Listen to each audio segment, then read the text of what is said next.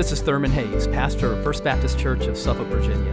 We want to welcome you to this message from our services at First Baptist. We're a congregation that is seeking to touch lives through the life-changing power of the gospel. I pray that you'll encounter Christ in his power and love even now as you listen.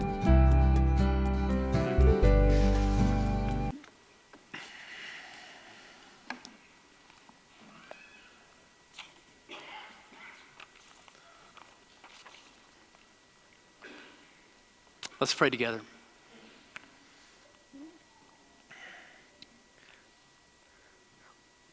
Lord, we pray that you'd help us to quiet our hearts right now and just be still and know that you are our God, that Christ is your Son. And we pray that he would be lifted up as we dig into your word together. Help us to see Jesus more clearly. Help us to love him more. And we pray that by your Spirit, you would open our minds and our hearts right now to behold wonderful things in your word.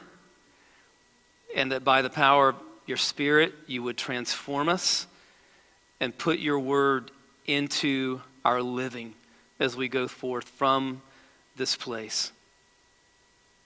And it's in the name of Jesus that we pray. Amen.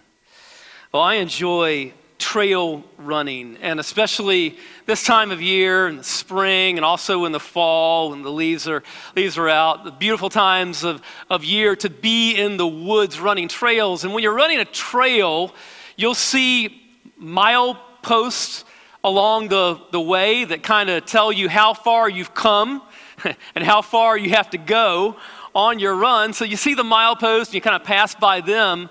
But on a lot of trails, you'll also come to a fork in the trail. And when you come to a fork, you're not just passing by, you are forced to a decision. You have to choose. The fork confronts you. And you have to choose which way you are going to go.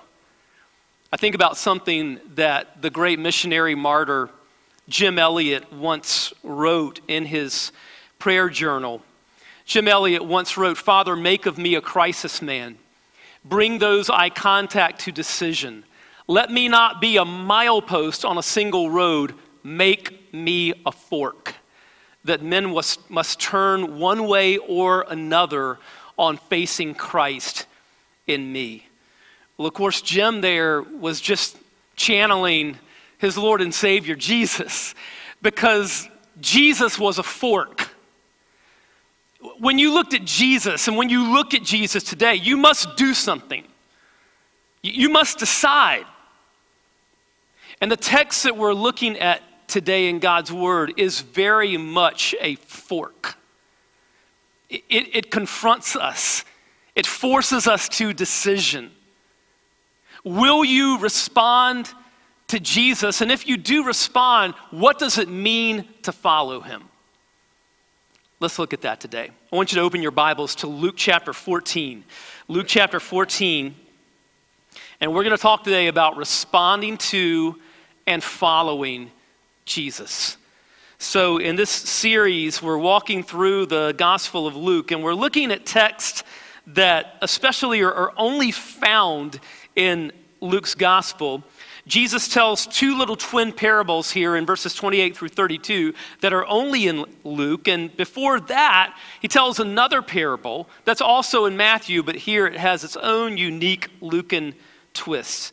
And so we're going to look today at verses 15 through the end of chapter 14. If you take your copy of God's Word and follow along as I read. When one of those who reclined at the table with him heard these things, he said to him, "Blessed is the one who will eat bread in the kingdom of God." Then he told him, a man was giving a large banquet and invited many. At the time of the banquet, he sent his servant to tell those who were invited, "Come, because everything is now ready." But without exception, they all began to make excuses. The first one said to him, "I bought a field, and I must go out and see it. I ask you to excuse me." Another said, "I have bought 5 yoke of oxen, and I'm going to try them out. I ask you to excuse me." And another said, I just got married and therefore I'm unable to come.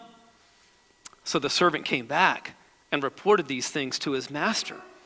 Then in anger, the master of the house told his servant, go out quickly into the streets and alleys of the city and bring in here the poor, maimed, blind, and lame.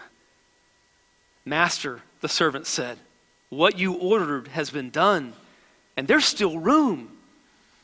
Then the master told the servant, go out into the highways and hedges and make them come in so that my house may be filled. For I tell you, not one of those people who were invited will enjoy my banquet. Now great crowds were traveling with him. So he turned and said to them, if anyone comes to me and does not hate his own father and mother, wife and children, brothers and sisters, yes, even his own life, he cannot be my disciple. Whoever does not bear his own cross and come after me cannot be my disciple.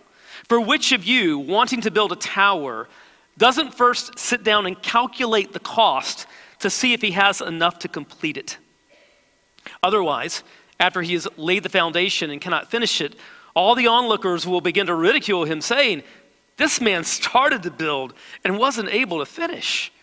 Or what king going to war against another king will not first sit down and decide if he is able with 10,000 to oppose the one who comes against him with 20,000? If not, while the other is still far off, he sends a delegation and asks for terms of peace. In the same way, therefore, every one of you who does not renounce all his possessions cannot be my disciple.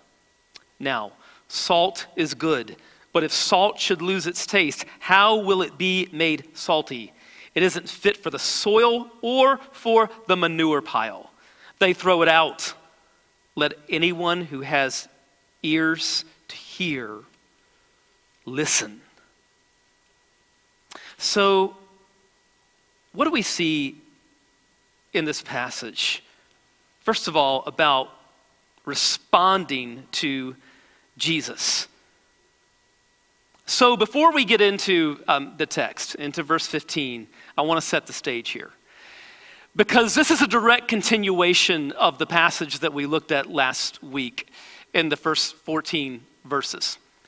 The setting is that they are still seated at the table.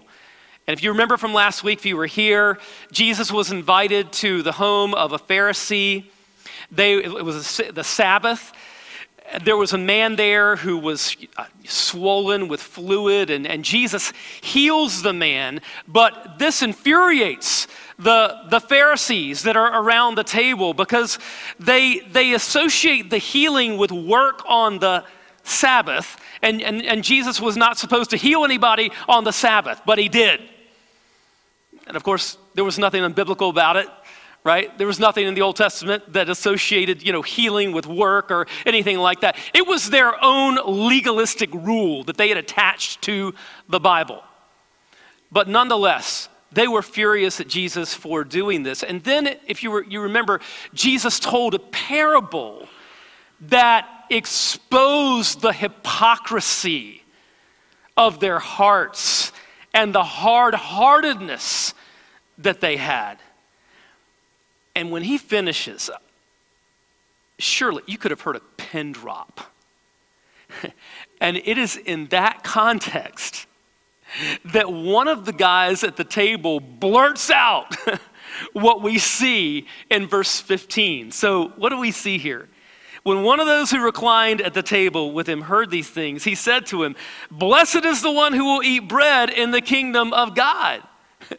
Now, at first it seems weird for the context. What is this guy even talking about? Well, it's a distraction. Because he's just been confronted.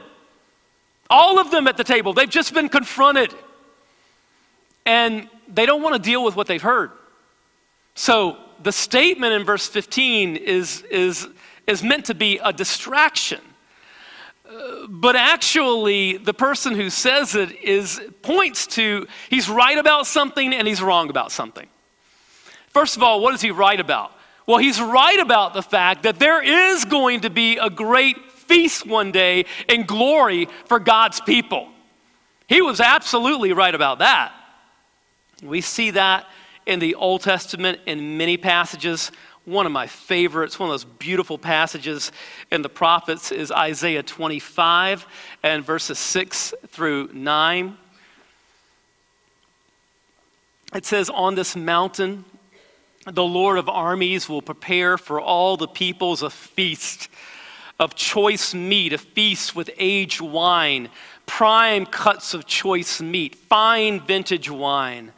On this mountain, he will swallow up the burial shroud, the shroud over all the peoples, the sheet covering all the nations. When he has swallowed up death once and for all, the Lord God will wipe away the tears from every face and remove his people's disgrace from the whole earth, for the Lord has spoken. On that day it will be said, look, this is our God. We have waited for him and he has saved us. This is the Lord. We have waited for him. Let's rejoice and be glad in his salvation." So we see in the Old Testament, prophecies like this about this great feast that we're going to have in glory. Revelation talks about it, the great marriage feast of the Lamb. And the Lord's Supper, which we'll celebrate in a few minutes, also points to this great feast that we're going to have one day in glory.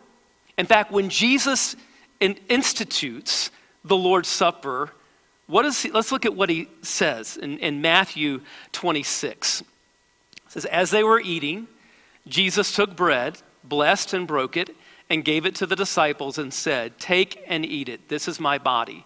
Then he took a cup, and after giving thanks, he gave it to them and said, 'Drink from it, all of you, for this is my blood of the covenant, which is poured out for many for the forgiveness of sins.'" And then what does Jesus say?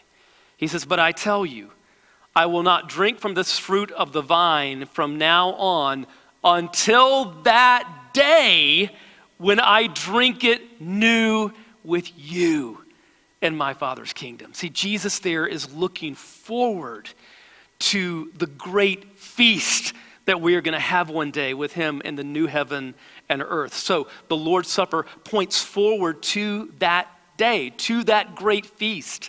Again, in 1 Corinthians 11, when the Apostle Paul is talking about the Lord's Supper, what does he say there in 1 Corinthians 11:26? "For as often as you eat this bread and drink the cup, you proclaim the Lord's death," what?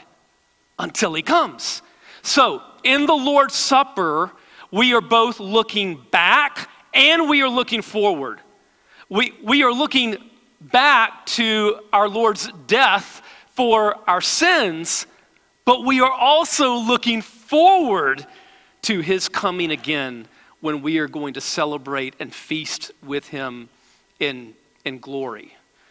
So the man who talks about there's going to be a feast one day in glory, that's absolutely right. Here's where he was wrong. He was wrong because he was assuming that he was prepared to be there when in fact he was not prepared. Because he was rejecting Jesus. All of them around that table, they were all rejecting Jesus. And the only way that we're going to be a part of that feast in glory one day is if we know Jesus. Because Jesus says in John 14:6, "I am the way, the truth, and the life. No one comes to the Father except through me." We can't be a part of that glorious feast one day if we don't know Christ. And these guys were rejecting Christ. But they think they're in. They think that just by virtue of who they are and the circumstances of their birth, and that they're super religious Pharisees, that they are going to be there. They are assuming that, and they're wrong. They're not prepared for it. They're not prepared to stand before God. And so they need to be jolted. And so Jesus tells a parable now to jolt them into reality. Verses 16 and 17. Then he told them, "A man was giving a large banquet and invited many. At the time of the banquet, he sent his servant to tell those who were invited, 'Come, because everything is now ready.'" So Jewish feasts like this were incredible. They were often multi-day affairs. I mean, these people knew how to throw a party. And this one promised to be a grand event because this host was incredibly wealthy, and the food was gonna be amazing, the setting was gonna be beautiful, and it's all ready. Everything has been prepared. He sends out one of his servants to go tell all the people, hey, come, everything's ready. But wait. Verses 18 through 20. But without exception, they all began to make excuses.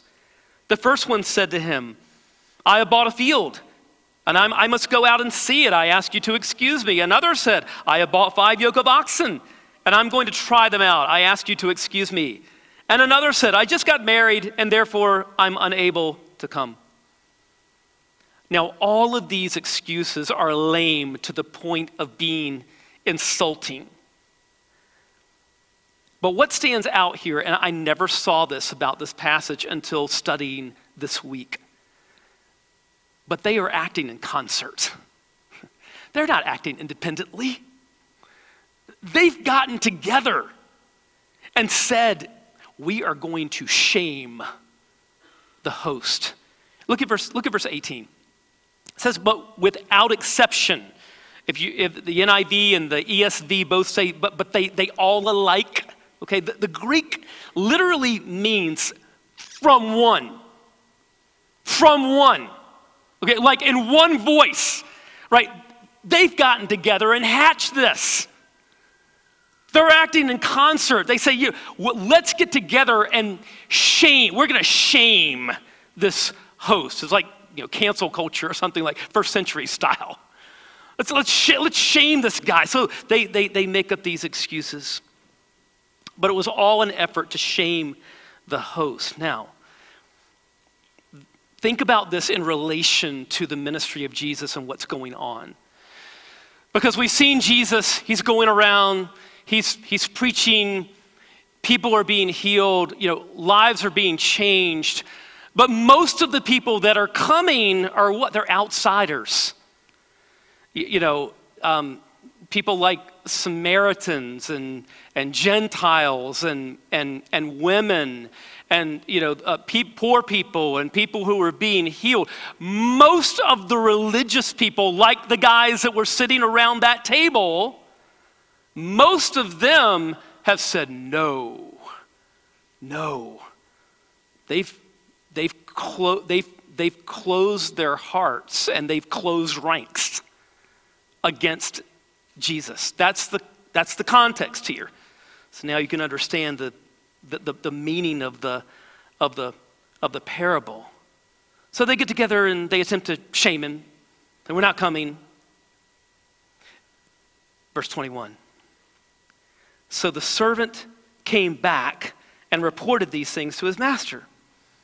Then in anger, the master of the house told his servant, go out quickly into the streets and alleys of the city and bring in here the poor, maimed, blind, and lame.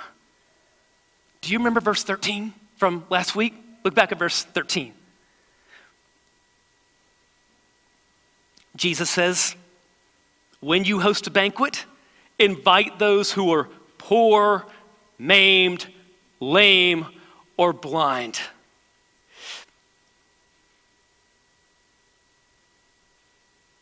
You see, this host who they attempted to shame, he has no intention of postponing this great feast, let alone canceling it. Oh no. It's going to go on and it's going to be bigger and better than ever. It's just that the faces around the table are going to be surprising. They thought they were going to shame him by saying, we don't want to come. We're rejecting you. He has no intention of playing by their rules. He's not going to cancel anything. He's not going to postpone it. He doesn't need them to be there.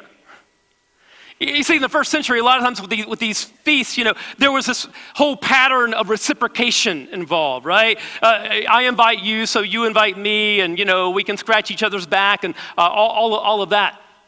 This host doesn't need them. He doesn't need them to be there. It was an honor for them to be invited. If they say no, that's on them, but the feast goes on. But it's going to be a different group there. Instead of the high and mighty, it's going to be the humble and lowly. And so he tells a servant, you go out into the streets and the alleys. You go out to the wrong side of the tracks. You go out to where the downtrodden are, where the overlooked are. You go to those people. The people that others don't notice, the people that others just want to erase. And we're going to give them the time of their lives. In 1987, there was a missionary in the Philippines named Pam, was pregnant.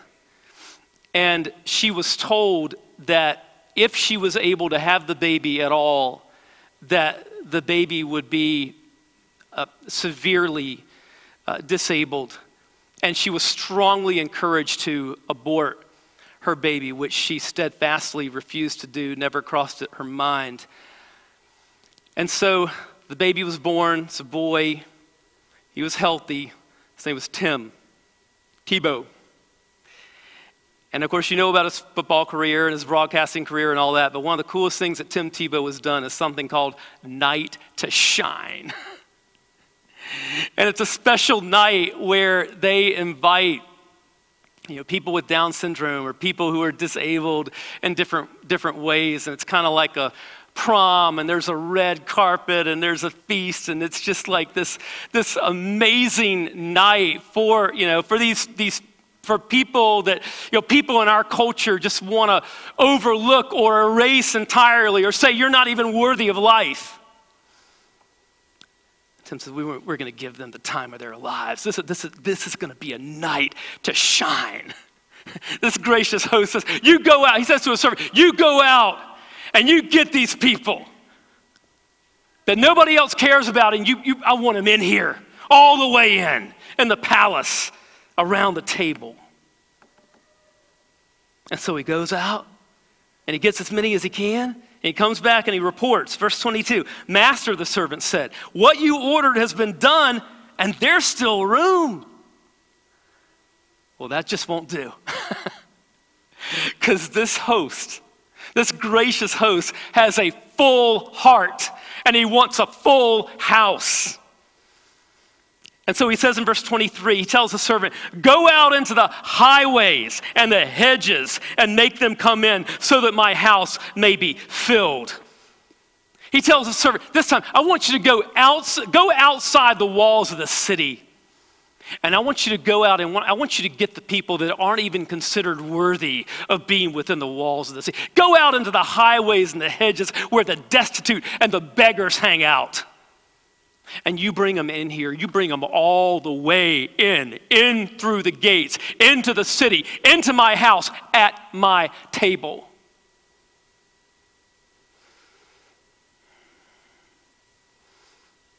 Now, a couple of things stand out here for us. First of all, there's something here about grace. Something about grace. Who were we when Jesus found us? We were lost. We were spiritually blind. We were helpless. And the good news of the gospel just came to us as a free gift.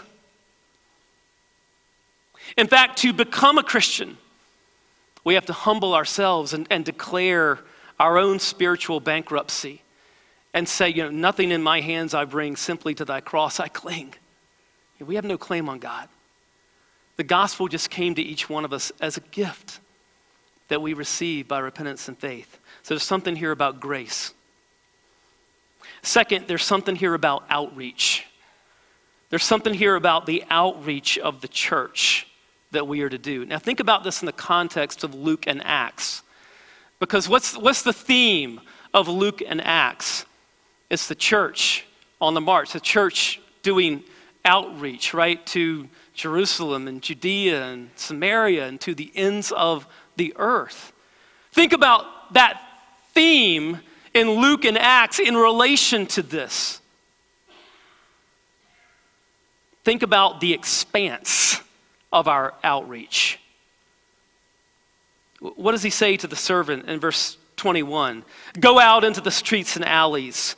Verse 23, go out into the highways and the hedges. And in other words, there are to be no boundaries to our outreach. No geographical boundaries. We're to go to every tribe and tongue, every people group on earth. No socioeconomic boundaries, no ethnic boundaries, no racial boundaries, none. Go to every nook and cranny, go to every person. That's the expanse of our outreach. Second, the urgency of our outreach. The food is ready. It's been cooked. It's prepared. And so he tells them in verse 21, go quickly and bring them in. And there's to be an urgency to our outreach because more than food is perishing. People are perishing each day without Christ. So there's to be an urgency to our outreach. Third, the initiative of our outreach. What does he tell them in verse 21 and 23? Go out and get them. And so as Jesus commands us in Matthew 28, we are to go to all the world and make disciples. But missions begins a whole lot closer than that. It begins with each one of us reaching out to the people around us, to our friends, neighbors, family members who don't know Christ. Easter is coming up in a week, next Sunday. Who will you reach out to? Who will you invite to come and be sitting with you next Sunday under the gospel? Take the initiative. And then the passion of it. The passion of the outreach. What is it? Look at the language here in verse 21. He says, bring in here these people. Verse 23, he says, make them come in. Now, in the Greek, it's clear, they're not forcing them, but there is a strong element of persuasion. There has to be. Because these people aren't used to being invited to anything, let alone this. And it's hard for people today to understand grace because it's so amazing. It's hard for people to grasp the gospel because it's so good and we're not wired to understand grace. So it means helping people understand it passionately.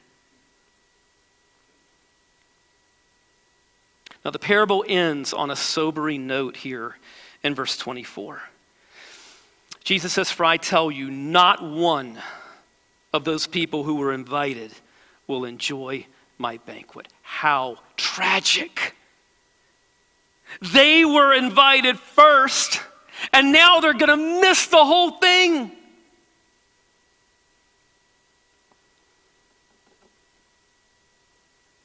Don't miss your opportunity. If you're here and you don't know Christ, you're here for a reason. Don't miss your opportunity. Turn to Jesus. Trust him. Respond. So we see something here about responding to Jesus. Second, we see something here about following Jesus. Following Jesus. We see it in verses 25 through 35.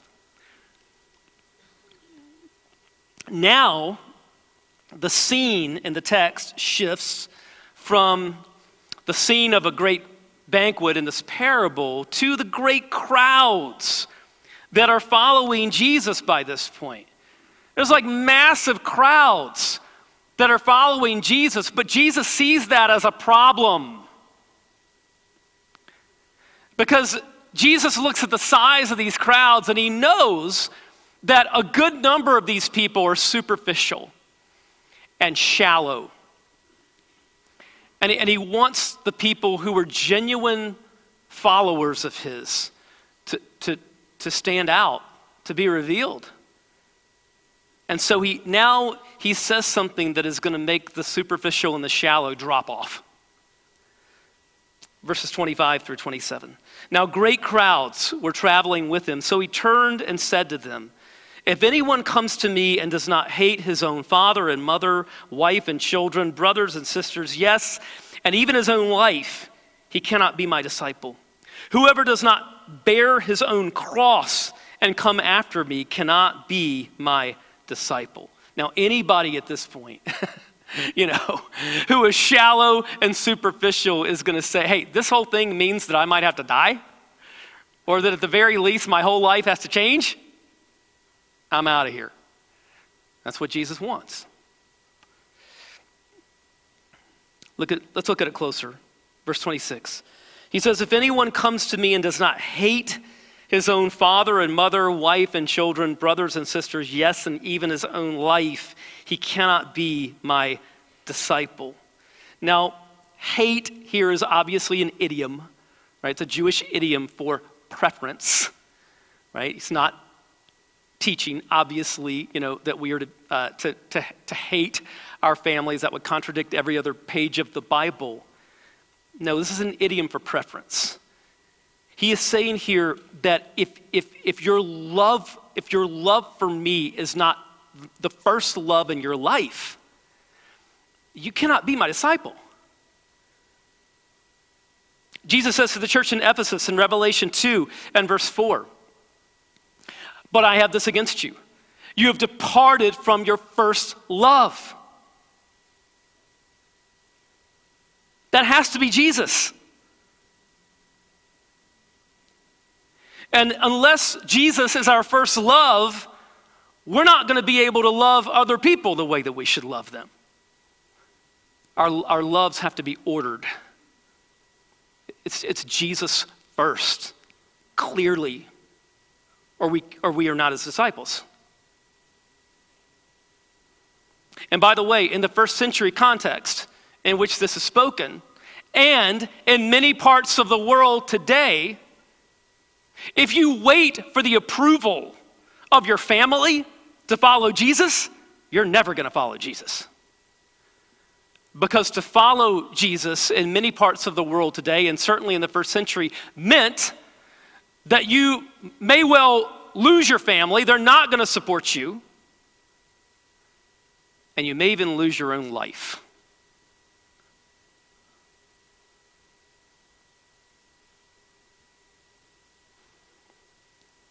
Again, in verse 27,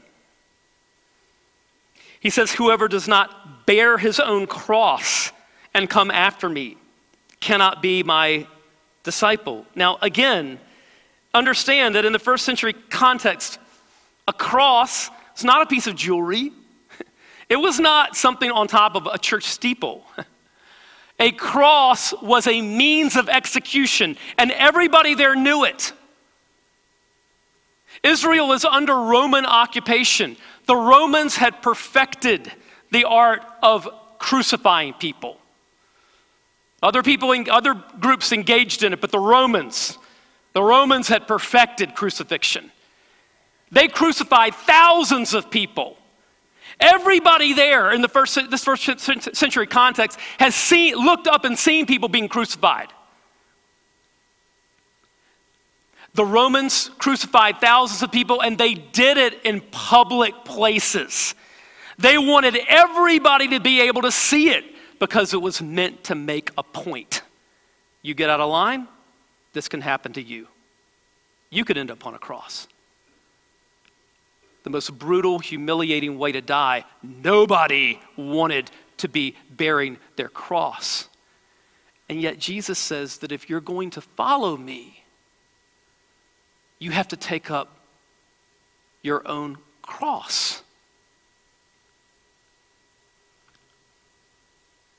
What does he mean? He means that we must be willing to die for him, clearly, but more. We have to be willing to die to ourselves in order to live for him. In chapter 9 and verse 23, what does Jesus say there? Then he said to them all, if anyone wants to follow after me, let him deny himself and take up his cross daily and follow me. So the Christian life is daily dying to ourselves, dying to our selfishness, dying to our sin, so that we can live for Christ. And in him, we find life. Verse 24, for whoever wants to save his life will lose it, but whoever loses his life because of me will save it. In Jesus, we find true life.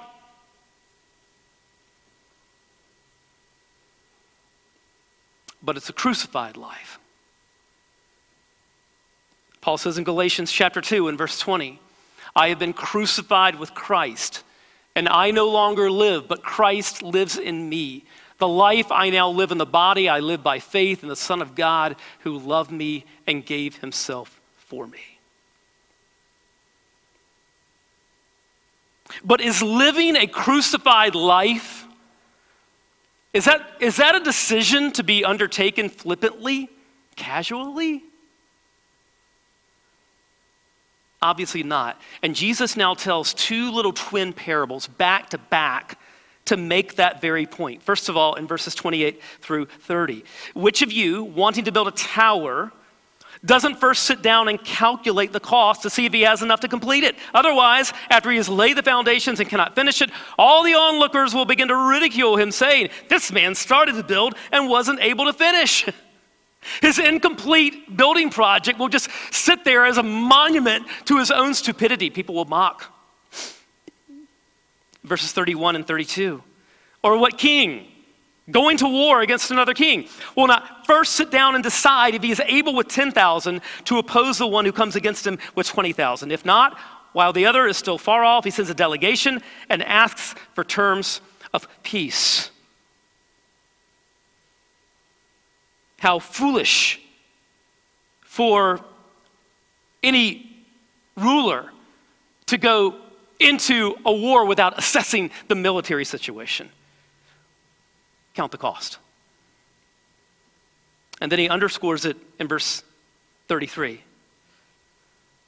Jesus says, in the same way, therefore, every one of you who does not renounce all his possessions cannot be my disciple. He said, does this mean I have to liquidate, sell off everything that I have?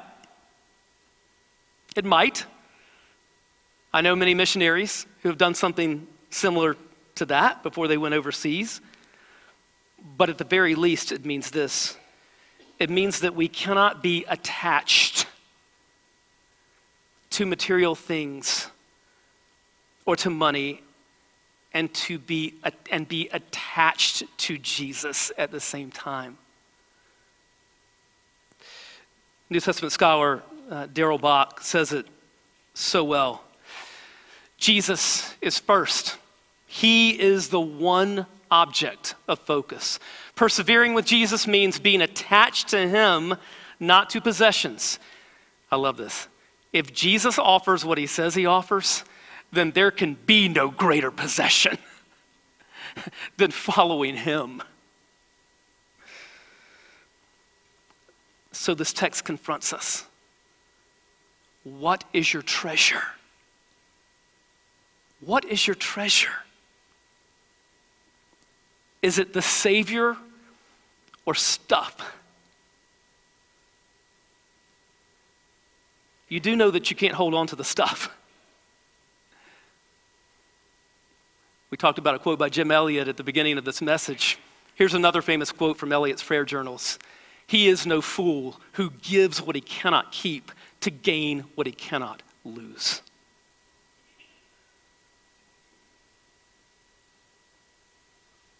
Verses 34 and 35, Jesus says, now salt is good, but if salt should lose its taste, how will it be made salty? It isn't fit for the soil or for the manure pile. They throw it out.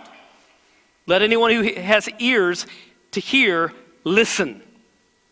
The salt that they used, the people there that were listening to this originally would have used, it came from evaporated pools around the Dead Sea, but it was often mixed with impurities.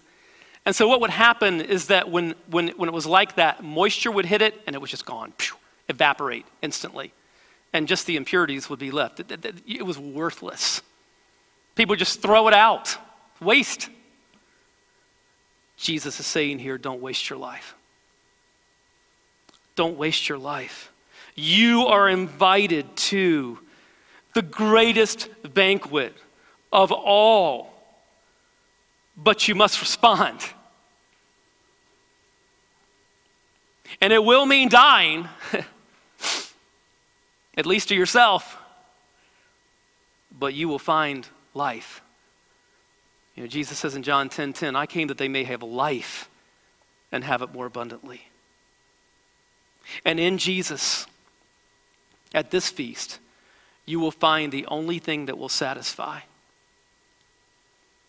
Our hearts are restless until we find our rest in him. There is no satisfaction in the things of the world. You will not be satisfied in anything that this world has to offer.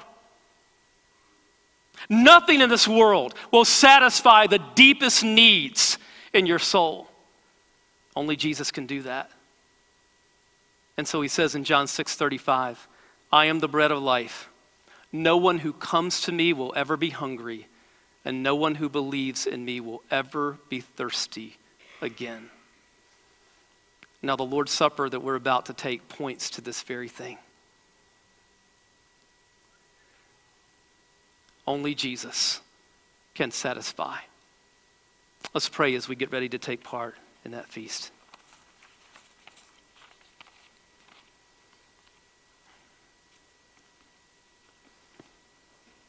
As we prepare as believers to take part in this special supper, this feast that is ordained by Jesus, this is a time, 1 Corinthians 11 says, to examine ourselves. First of all, ask yourself, am I in Christ? Am I truly a follower of Jesus? You can become one. The work is done. There's a Savior who died for sinners like you and me, who rose from the dead, that we can have forgiveness of sins and abundant life and eternal life. That is offered to us as a free gift, but you must receive it. You must respond. And we do that through repentance and faith. We do that by turning from sin and self and doing life our way. And we turn to Jesus and we trust in him alone. Would you do that right where you are? Turn to Jesus. Trust him.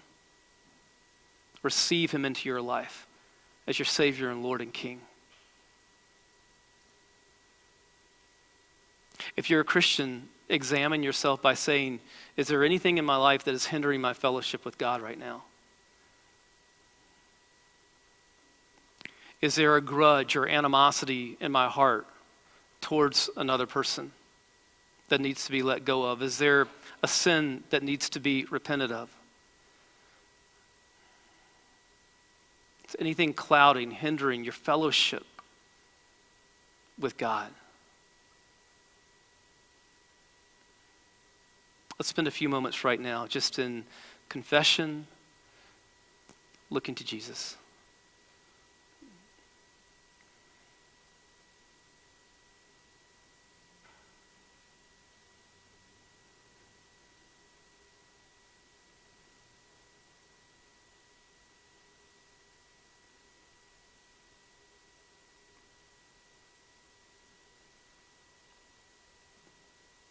And so, Lord, we thank you for your invitation. It came to us as pure grace, as nothing but a gift. We could never earn it. We thank you for the work of Jesus on our behalf, and especially as we enter into this week and we think about his death for our sins, his resurrection from the dead. Lord, we thank you for the work of Christ, and we rest solely in the merits of Jesus and his finished work. And it is that we look to as we take part in the special meal that you ordained. Lord, as we do it, may we remember the great sacrifice that has been made on our behalf. And Lord, may we look forward to the great feast that we will get to share in one day with you in glory. It's in the name of Jesus that we pray. I hope you've been blessed by this message. Christ is the answer for every need, now and for all eternity. As someone once said, Jesus plus nothing equals everything, and everything minus Jesus equals nothing. Have you trusted in Jesus as your Savior? If not, why not now? His arms are open wide to receive you. It may help to pray a prayer like this. Father, I know that you are holy and that I have sinned and fallen short of your glory. I know that you are a righteous God who must punish sin, but I believe that your Son Jesus took my punishment for me, died in my place, and rose from the dead so that I could have eternal life. Right now, I turn to Jesus and trust in his finished work for me. In his name I pray, amen. You know, the Bible says this in John 1:12, to all who did receive him, who believed in his name, he gave the right to become children of God. And that means that if you've received Christ, God has adopted you as his beloved child, his very own son or daughter. Just imagine it. Almighty God, the Lord of this universe, the one who possesses all authority in heaven and earth, is now your loving Father, and you are his child. You say, I love him. How can I honor God with the rest of my life? Well, when you love someone, you want to spend time with them. We get to know God through his word, through prayer, and through his people. I would encourage you to pick up a copy of the Bible and begin to read it. Begin to pour out your heart to him in prayer. And find a church family where the Bible is preached, where Christ is exalted, and where his love is flowing. If you're local, I want to invite you to the church I pastor, First Baptist Church of Suffolk, Virginia.